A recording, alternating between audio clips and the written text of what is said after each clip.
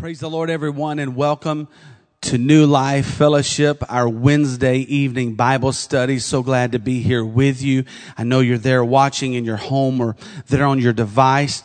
So I encourage you to grab your Bible and let's dig into the Word of God.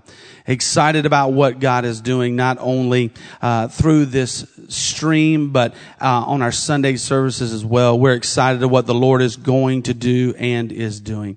Amen. So tonight I want to speak to you just for a few moments here on what the Lord has laid upon my heart. And it is simply this, the parable of the net. And this is found in Matthew, the 13th chapter. And we'll begin reading at verse 47. Matthew 13, verse 47, and we'll go through verse 50. Again, the kingdom of heaven is likened to a net that was cast into the sea and gathered of every kind, which, when it was full, they drew to shore and sat down and gathered the good into the vessels, but cast away the bad away. So shall it be at the end of the world. The angel shall come forth and sever the wicked from among the just, and shall cast them into the furnace of fire. There shall be wailing and gnashing of teeth. So like I said, tonight I want to speak to you just for a little bit of where I believe the Lord wants to help us, and that is the parable of the net. Now we find in the book of Matthew, Jesus begins this parable with the word again, indicating that there is some repetition in the parable. This parable has some similarity with the parable of the wheat and tares. However, it differs in the diversity of its intended harvest. The farmer whose enemy sowed tares among his wheat was still focused all through the growing season on a harvest of wheat to the exclusion of the tares, even though they were allowed to grow side by side. Now, this story contains some of the same elements as that story, but with a distinct and important twist. This is a parable about fishing, and it is one that the disciples particularly could certainly relate to. Many, though not all of them of the disciples were former fishermen, but this is how they made their living for many, many years. When Jesus called them to follow him, they left their nets. They stepped away from their shipping, their ships and their vessels, and they walked away from a life that they knew that had simply revolved around fish to pursue a new promise. Jesus simply said to these men, "Come, follow me, and I will make you fishers of men." So no doubt, when Jesus began to talk about nets and fishing, their ears perked up, because now the one that called them from something that they were familiar with is now got their imagination intrigued of what is he going to say about our former life.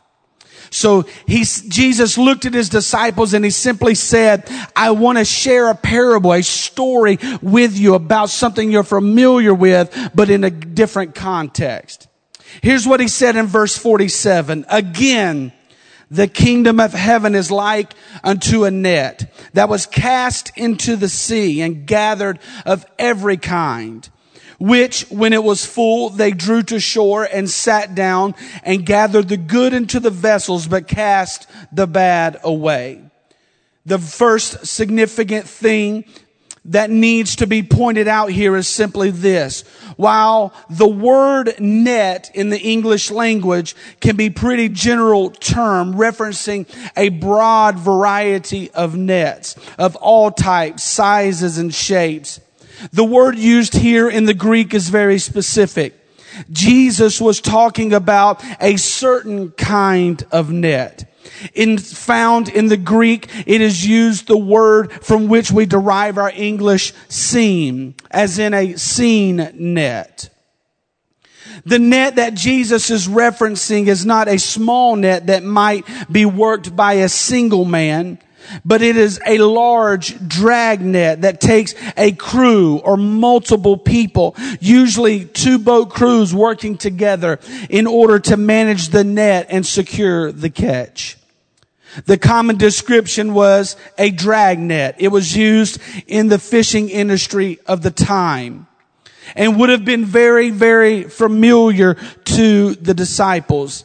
See, the dragnet had floats on the top and weights at the bottom. It was indiscriminate fishing method. It caught anything that was larger than the gauge of the netting or the holes in the netting.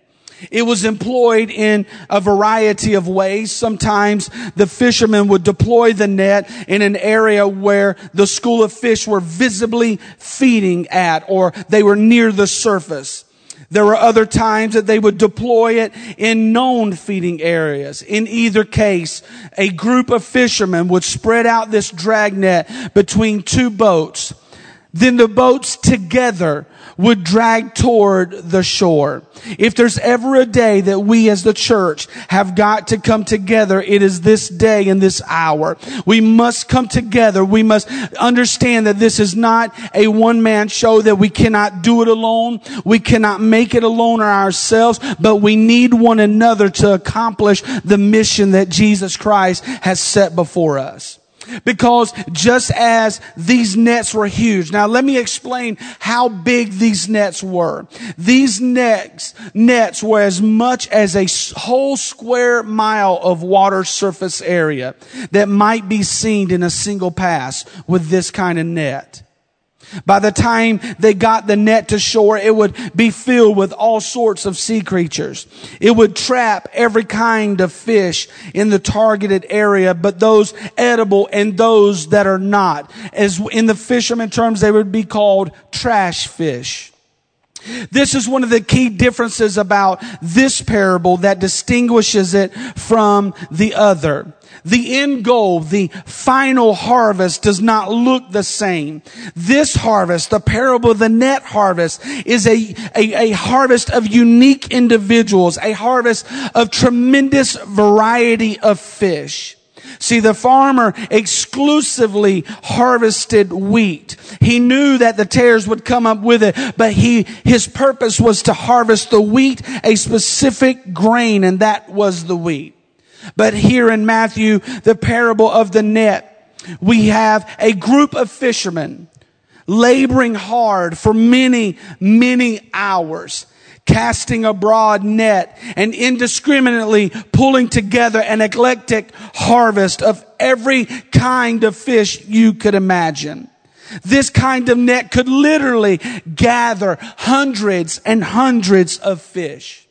I once read somewhere that the largest haul ever in history with this kind of net was somewhere north of 68 tons of fish. I don't know about you, but that is a lot of fish. That's a lot of fish to be caught in one swooping draw of a net. The fishermen in our parable here tonight did not have the advantage of mechanical machinery to assist them. Their catch certainly wasn't 68 tons. However, it was a tremendous amount of fish. Everything in that stretch of water was caught in that net.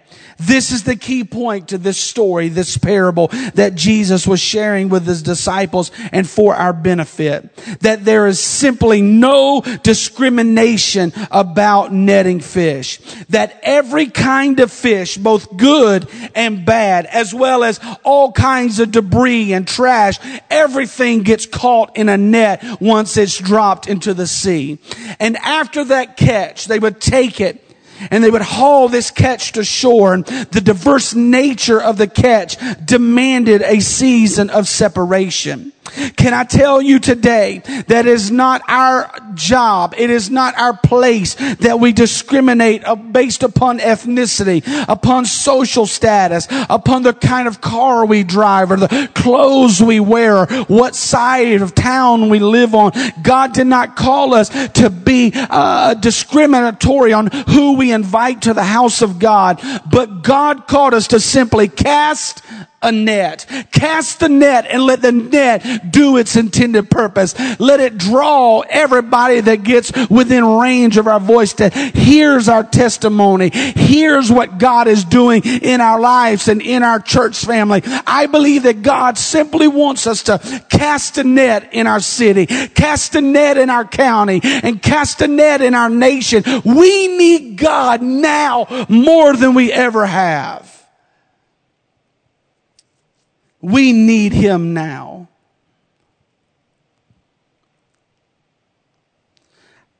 Our efforts have to be all inclusive.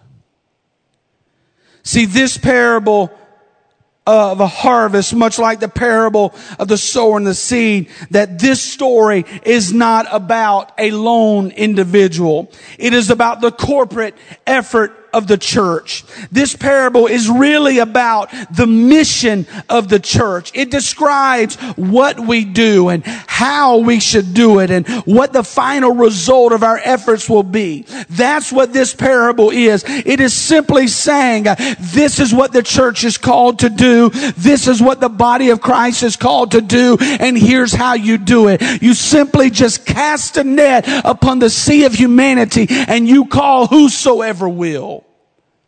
Now, there are two main divisions to the parable. The first half of the parable focuses on evangelism efforts of the church. It focuses on our response to His command to go reach our world with the gospel of Jesus Christ and to give important insights into the way that we are to approach the prevailing mission of the church.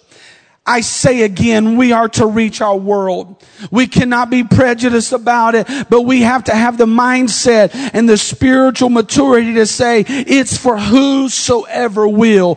As the old song we learned in Sunday school says, red and yellow, black and white, we are all precious in His sight. Our efforts are to be all inclusive.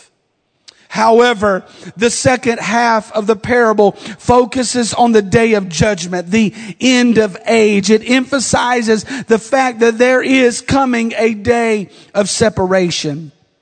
The church that casts a large net and gathers without discrimination, there is coming a final day of judgment, a final moment of separation. We have really two key actions. There's really 2 points to this parable that I'd like to make tonight. And one is the gathering and the other is the separating. The two are distinct. They each have their place and time in the story. So for a moment, I want to draw your attention to the gathering. In this parable, the sea represents that of a lost humanity. It is a sea of despair and hopelessness. It's a deep and dark abyss of iniquity and pain and despair. Men and women from vast variety of backgrounds are lost in the depths of that sea. The net represents the efforts of the church. This is our mission. Jesus called us to not be soul winners, but to go make disciples, to dredge the depths of the sea of humanity and compel men and women to turn away from the bondage of sin and death and come to salvation and eternal life through Jesus Christ. We have to point our world to Jesus Christ. That's why Jesus said, I am the way, I am the truth, and I am the life. The only way we're going to help our world to be saved is through Jesus Christ. This is what we exist for. We are disciple makers. We are not free agents who have benefited from such a wonderful gift of salvation, but we are laborers in His harvest. We are the fishermen that God has employed to reach the lost before it is too late. This is what Jesus meant when He told the disciples that He would make them into fishers of men. This was their purpose from the beginning, and this purpose has been extended to the church. That's why New Life Fellowship is here in this location, in this city, in this time, in this era, is because God has commanded us to fulfill the mission, to cast the net of love, cast a net of mercy, cast a net of grace and peace and hope, and give the world something that they're searching for, then they don't even know that they're looking for. It's our mission to reach the world. That's why we're here. This is the only important thing that we can do in our lives. This matters more than anything else. The prayer room, the altars, they're important parts of the church. But if we don't have a place for the lost to come, nothing else matters if we're not reaching them and leading them to the way, the truth, and the life. If there's one thing we must never lose, and that is the sight of the fact that this is what we exist for.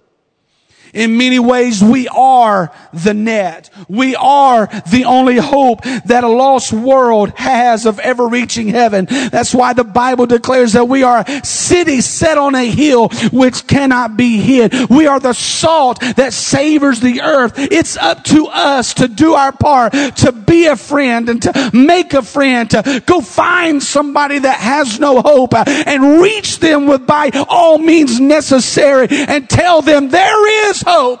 There is a place. There is a resting wherein the weary shall rest. For we are the only hope. And it can be very easy to slip into a mindset to where we become too content with the fact that a lost world is rushing headlong towards a day of judgment. And that if we don't reach them before it's too late, then there is no hope for them. We've been conditioned by our society, by media, not to be so offensive, to maintain the boundaries of political correctness. But can I tell you something? There is nothing prim and there's nothing proper about fishing with a seine net. It's a broad effort that encompasses a huge swath of water and reaches anything and everybody. It is indiscriminately for whosoever will, because it not only catches fish, but everything else in the sea. Whosoever will. I want to have a heartbeat that does not look on the outer part of a man or a woman or a child, but it is my prayer on this Wednesday to simply say, Lord, let me see people as you see people. Let me see you as you view them. Let me look at their lives through the blood and the necessity that they have. For there is coming a day very soon, it may seem, that there is going to be a judgment and they're going to stand before God. I want to be able to say, God, I cast a net. I was the net. I showed love and hope and mercy. I want to be what God has called me to be. I heard it said once, and I completely agree, that those two words, whosoever will, may be the most precious words in the whole Bible. It means that it doesn't matter who you are, what you've been through, what you're going through, what you've done, what any mistakes you've made. It simply means that whatever soever you are, you can come to the throne of God boldly, and you can lift your hands and your voice and you can cry out unto God, and God will receive you as his own. That's what makes it the most precious words in the Bible. Because this gospel is available to the entire sea of humanity. For God is not a respecter of persons. No one is excluded. Nobody is so high that the net cannot reach them. And none are so low that the net cannot descend to them. This gospel, the death, the burial, and the resurrection, repentance and baptism in Jesus' name, and the infilling of God's Spirit with the evidence of speaking in other tongues, it was custom made to catch every kind of man, woman, and child that swims into the sea of humanity, that is born into sin and shapen into iniquity. This gospel is custom made for whosoever will. There's none too large. There's none too small. There's none too lost. There's none too broken. None that are too hopeless, and none that are excluded from the gospel's passionate call to come. Simply come. They don't design a seine net that can only catch specific breeds of fish. Now, when you're fishing with tackle, you can put together a bait combination that is geared towards a specific breed of fish.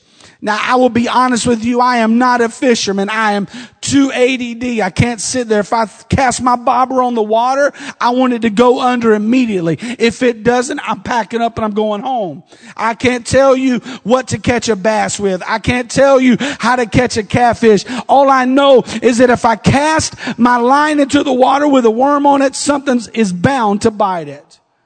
So with me not having a lot of fishing experience, I do know that there are some things you have to catch certain fish. But with a seine net or a drag net, it's not specific to one kind of person. It just doesn't reach rich people. It just doesn't get the broken and the hopeless and those that are in want. But it reaches for whosoever will. Can I stop here? I'm trying not to preach, but can I stop here for a moment and tell you that money cannot bring you peace? Another person in your life cannot bring you peace and hope. The only thing that can bring you hope and peace is as you fulfill the call of God in your life and you provide the mission to the world and you cast the net and you receive whosoever will.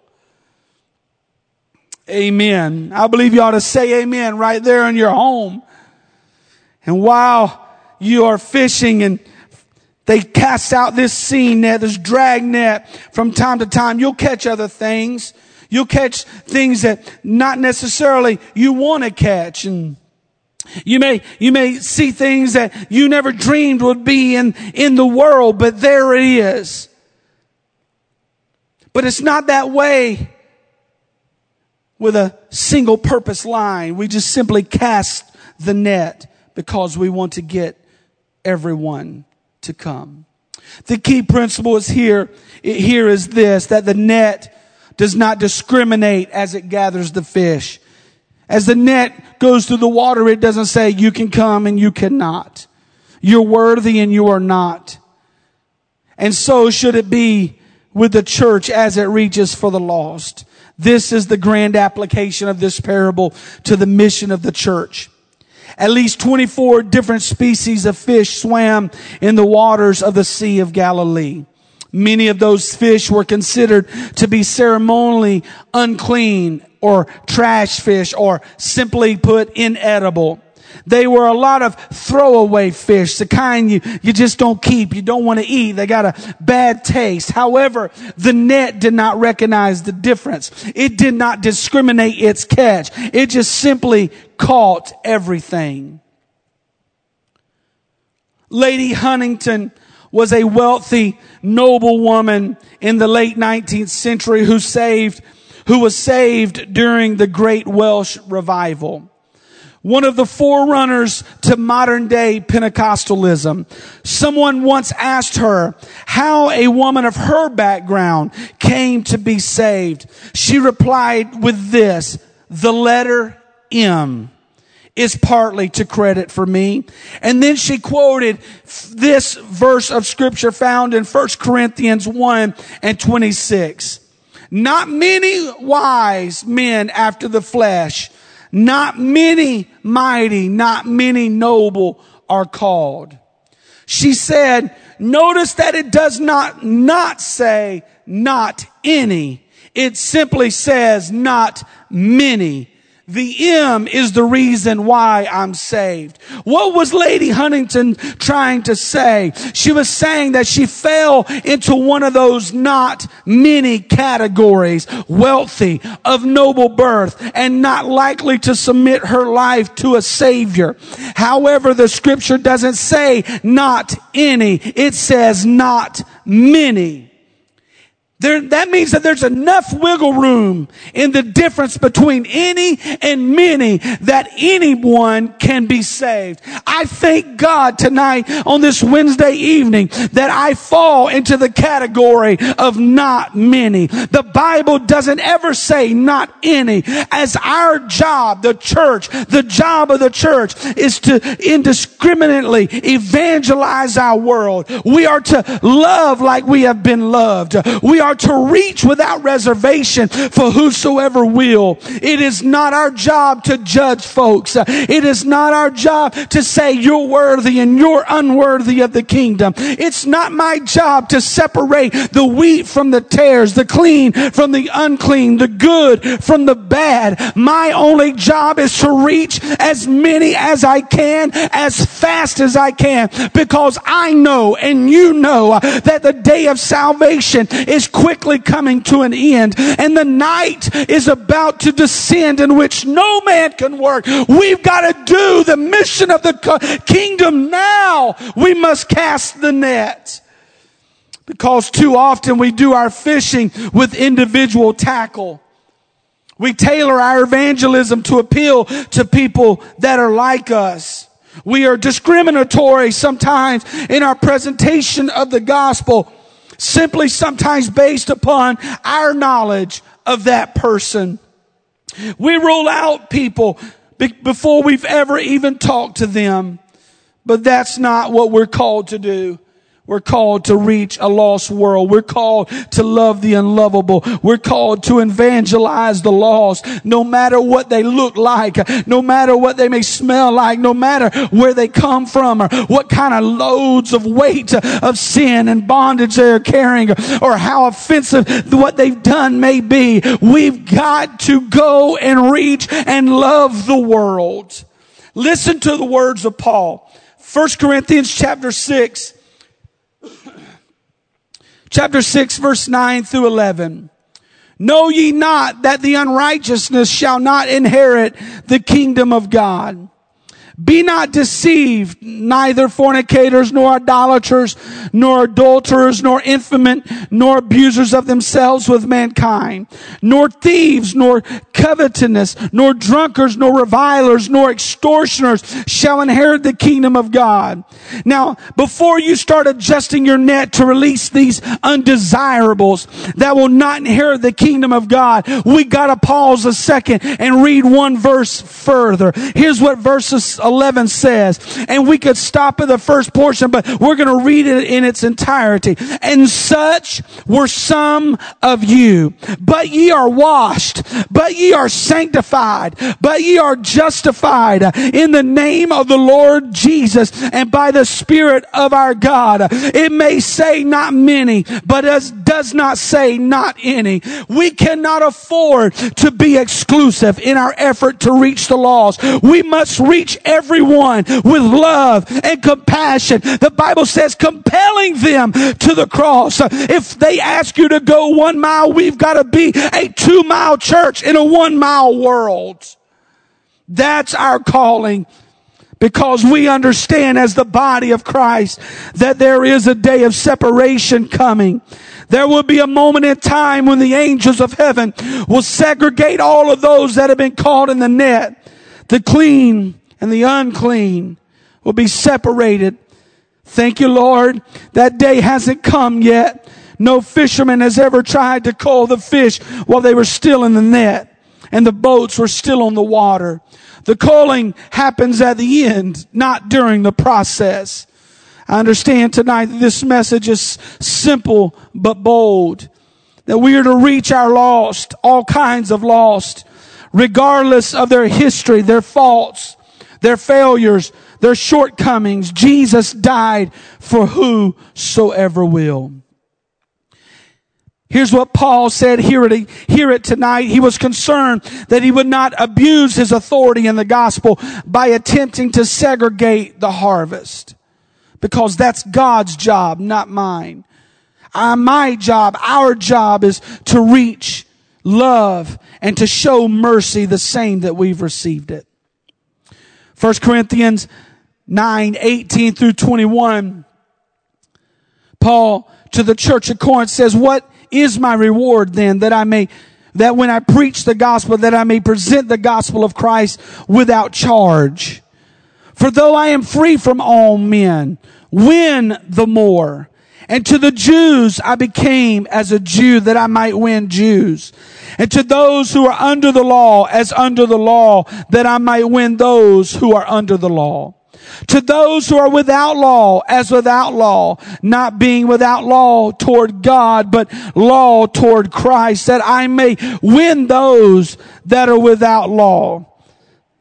And to the weak I became as weak, that I might win the weak. Paul said, I have become all things to all men, that I might by all means save some. Paul recognized that he was never going to save them all, but he purposed in his heart that he would not be lost simply because he neglected to reach for them. Paul said, I may not save them all, but I am going to reach for them all. Hear me when I say that again. You may not can save them all, but you can reach for them all. He said, I have become all things to all men, that I might by any means. That is the mission of the church. We cast a large net. We reach for whosoever will. We cannot and we will not discriminate. For whosoever walks through the doors, they're going to find the love of Jesus Christ. Now understand this, that not everyone that comes in the church is going to look like us, act like us, or even have the same interests as us. Some of them are going to come from such depths of brokenness that they won't even know how to relate to them. But mark my words, we cannot afford to say who can, who cannot. We cannot say you deserve it and you do not. It is not my job to limit the invitation. I cannot limit the invitation. I've got to send it out to everyone and reach everyone. So now I want to speak on the second portion of this parable on the separation. Let's look at verse 49 and 50 of our original text. It says, so shall it be at the end of the world. The angels shall come forth and sever the wicked from among the just, and shall cast them into the furnace of fire. There shall be wailing and gnashing of teeth. Sounds like a place I don't want to be.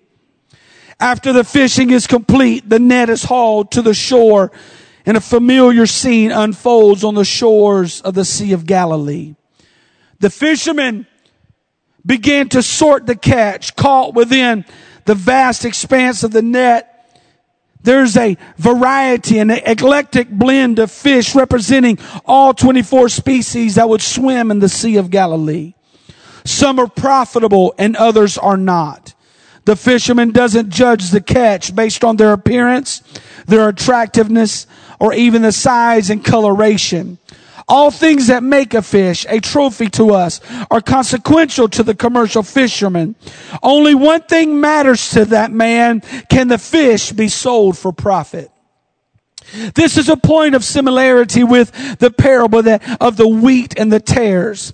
In the end of the fruitfulness of the harvest, that becomes a measuring stick of separation and discrimination. Wheat, tare. That is that parable. That is what is profitable. That is which produces good fruit and is kept, and which is not good is cast into a furnace of fire.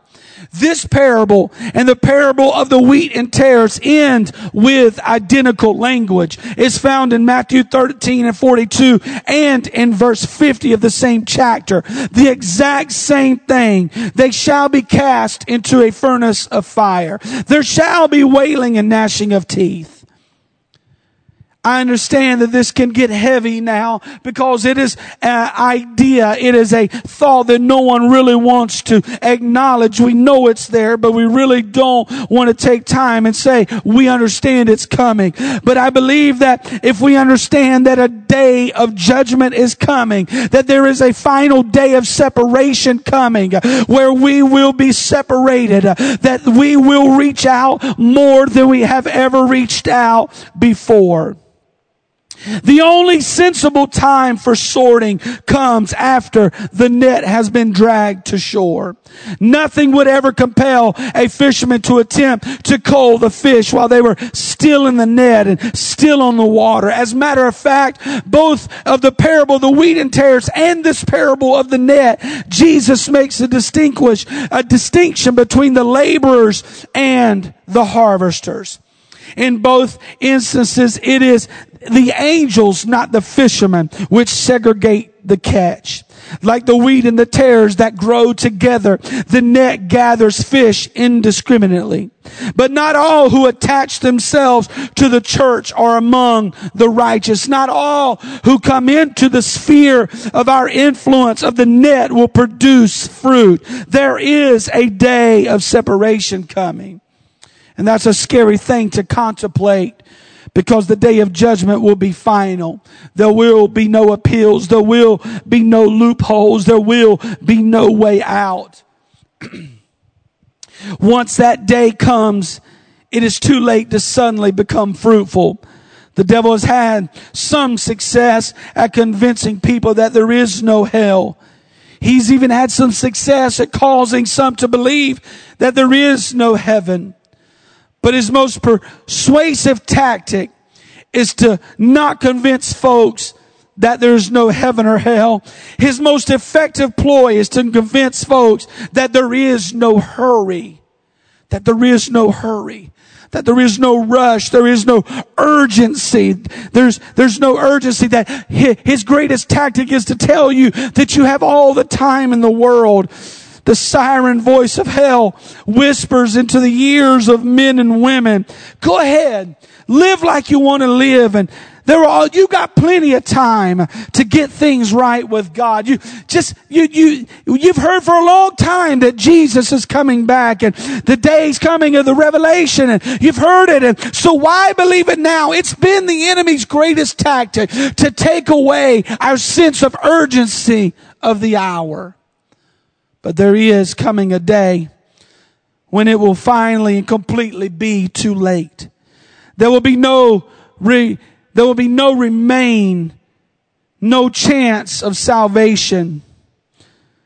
No hope for hopeless. No opportunity to suddenly get it right. You won't have that heaviness on your chest called conviction.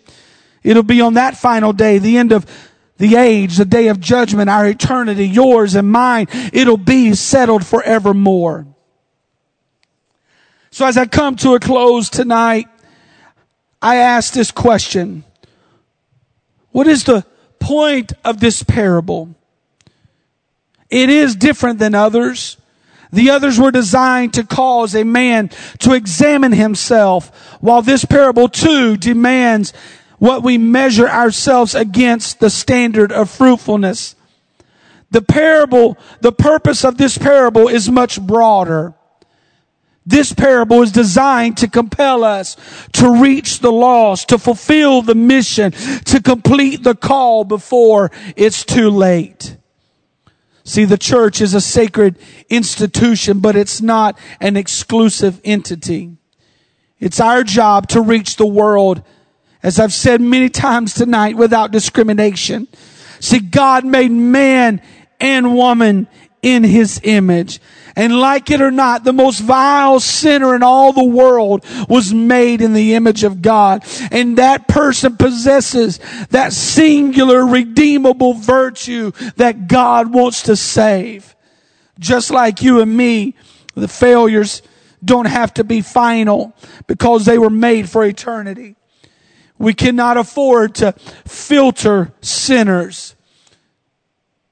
I know there's many apps out there right now that have filters on them.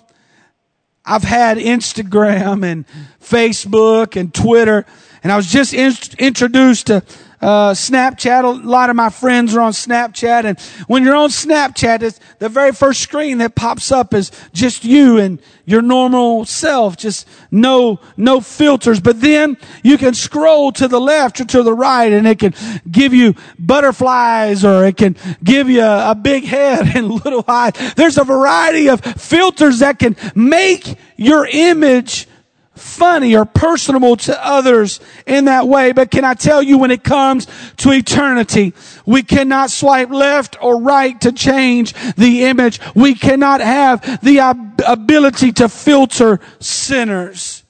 We can't turn away folks from the altar because the church is a whosoever will church. The moment we limit our message is the moment we betray our mission. The moment we limit our message is the moment we betray our mission. The emergency room doesn't turn away anyone, from someone who has a headache to someone who was possibly in a horrific accident. They take everyone. That's what this is. The church is not a museum for saints. It's a hospital for the sick. It is a spiritual triage station.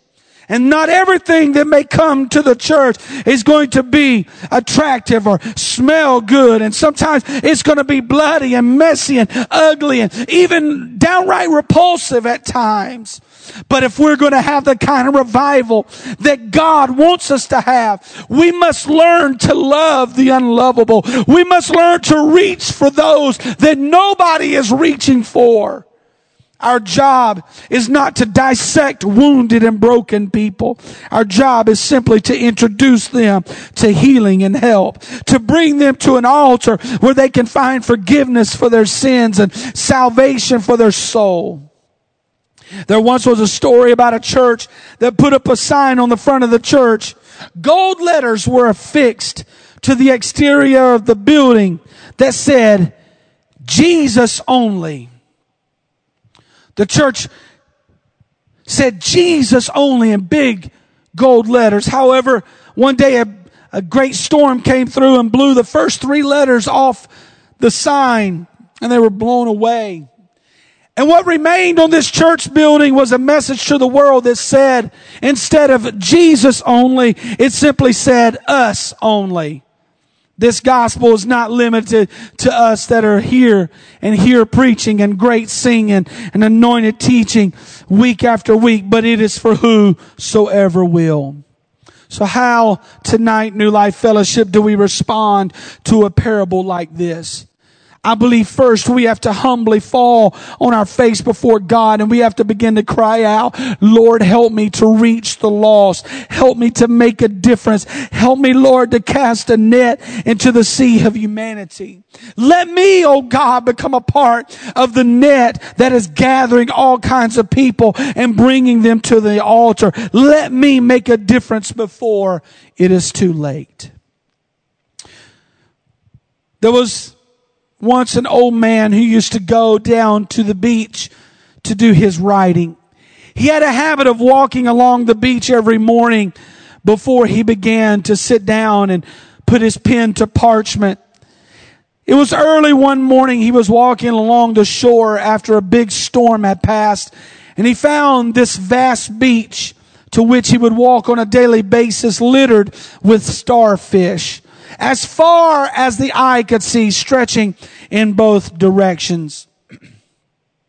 Off in the distance, the man noticed a small boy approaching, and as the boy walked, he paused every so often, and as he grew closer, the man could see that he was occasionally bending down, and he would pick up an object and throw it into the sea. The boy finally got closer, and the man called out, "Good morning, son. May I ask what you are doing?" The young boy paused and he looked up and replied to the elderly gentleman. He said, "I'm throwing starfish into the ocean. The tide washed them up onto the beach and they can't return to the sea by themselves. When the sun gets high, they're going to die because they don't have water unless I throw them back into the water." And the old man replied, "But son, there's tens of thousands of starfish on this beach. I'm afraid you won't really be able to make that much of a difference." The boy simply looked at the elderly man, and he bent down and he picked up yet another starfish, and he threw it into the sea as far and as hard as he could. He turned to the elder gentleman and he said, I may not be able to save them all, but I just saved that one. He reached down and picked up another one. He threw it into the ocean. And he said, I made a difference in that one. Here's what I'm trying to preach to us tonight, teach to us tonight. We may not be able to save everybody, but we can reach them one at a time. Reach them one at a time. That is the calling of our day. We got to not only cast the net, but we got to be the net. We got to say, whosoever will, let them come and experience the love of God and the mercy of God's grace. I ask now that you would bow your head with me and let's pray. And I think we really need to repent for a moment and say, ask God to forgive us if we've not really reached like we should have been reaching. And then we need to begin to pray and ask God to lead us. Lord, lead us and open doors, and we're going to reach for whosoever will. So right there where you are in your home, would you just either bow your head or lift your hands, and would you pray with me in closing tonight? Father, I thank you for your word. I thank you, Lord, for this parable that Jesus sat his disciples down to give them great insight into the mission of the church, and to the disciples to fulfill their calling in the world. That he didn't just say, come follow me for the sole purpose of having a group to follow him, but he called them out of their familiar territory, God, to go and to reach a world, to take the whole gospel to the whole world. Father, I pray for forgiveness now. If I have not reached like I should have been reaching, I pray for forgiveness. If I've, oh God, looked past others based upon appearance or based upon factors that the world seems and deems plausible in my life, Lord, I pray, God, that you would forgive me. Now, Lord, I thank you for the harvest that is coming. As those that are hearing this word tonight, as the word is settling into their spirit, I pray now, God, as they go forth and we cast our nets together, we're going to draw in a mighty revival. We're going to draw in a revival, Lord, that this building cannot contain. We're going to reach for the whosoever wills, and we're going to give you glory and honor, Lord, in Jesus' name. In Jesus' name. I want to say thank you for tuning in tonight here at New Life Fellowship with us on this Wednesday evening Bible study. Excited about what God is going to do. Look forward to seeing you Sunday. God bless.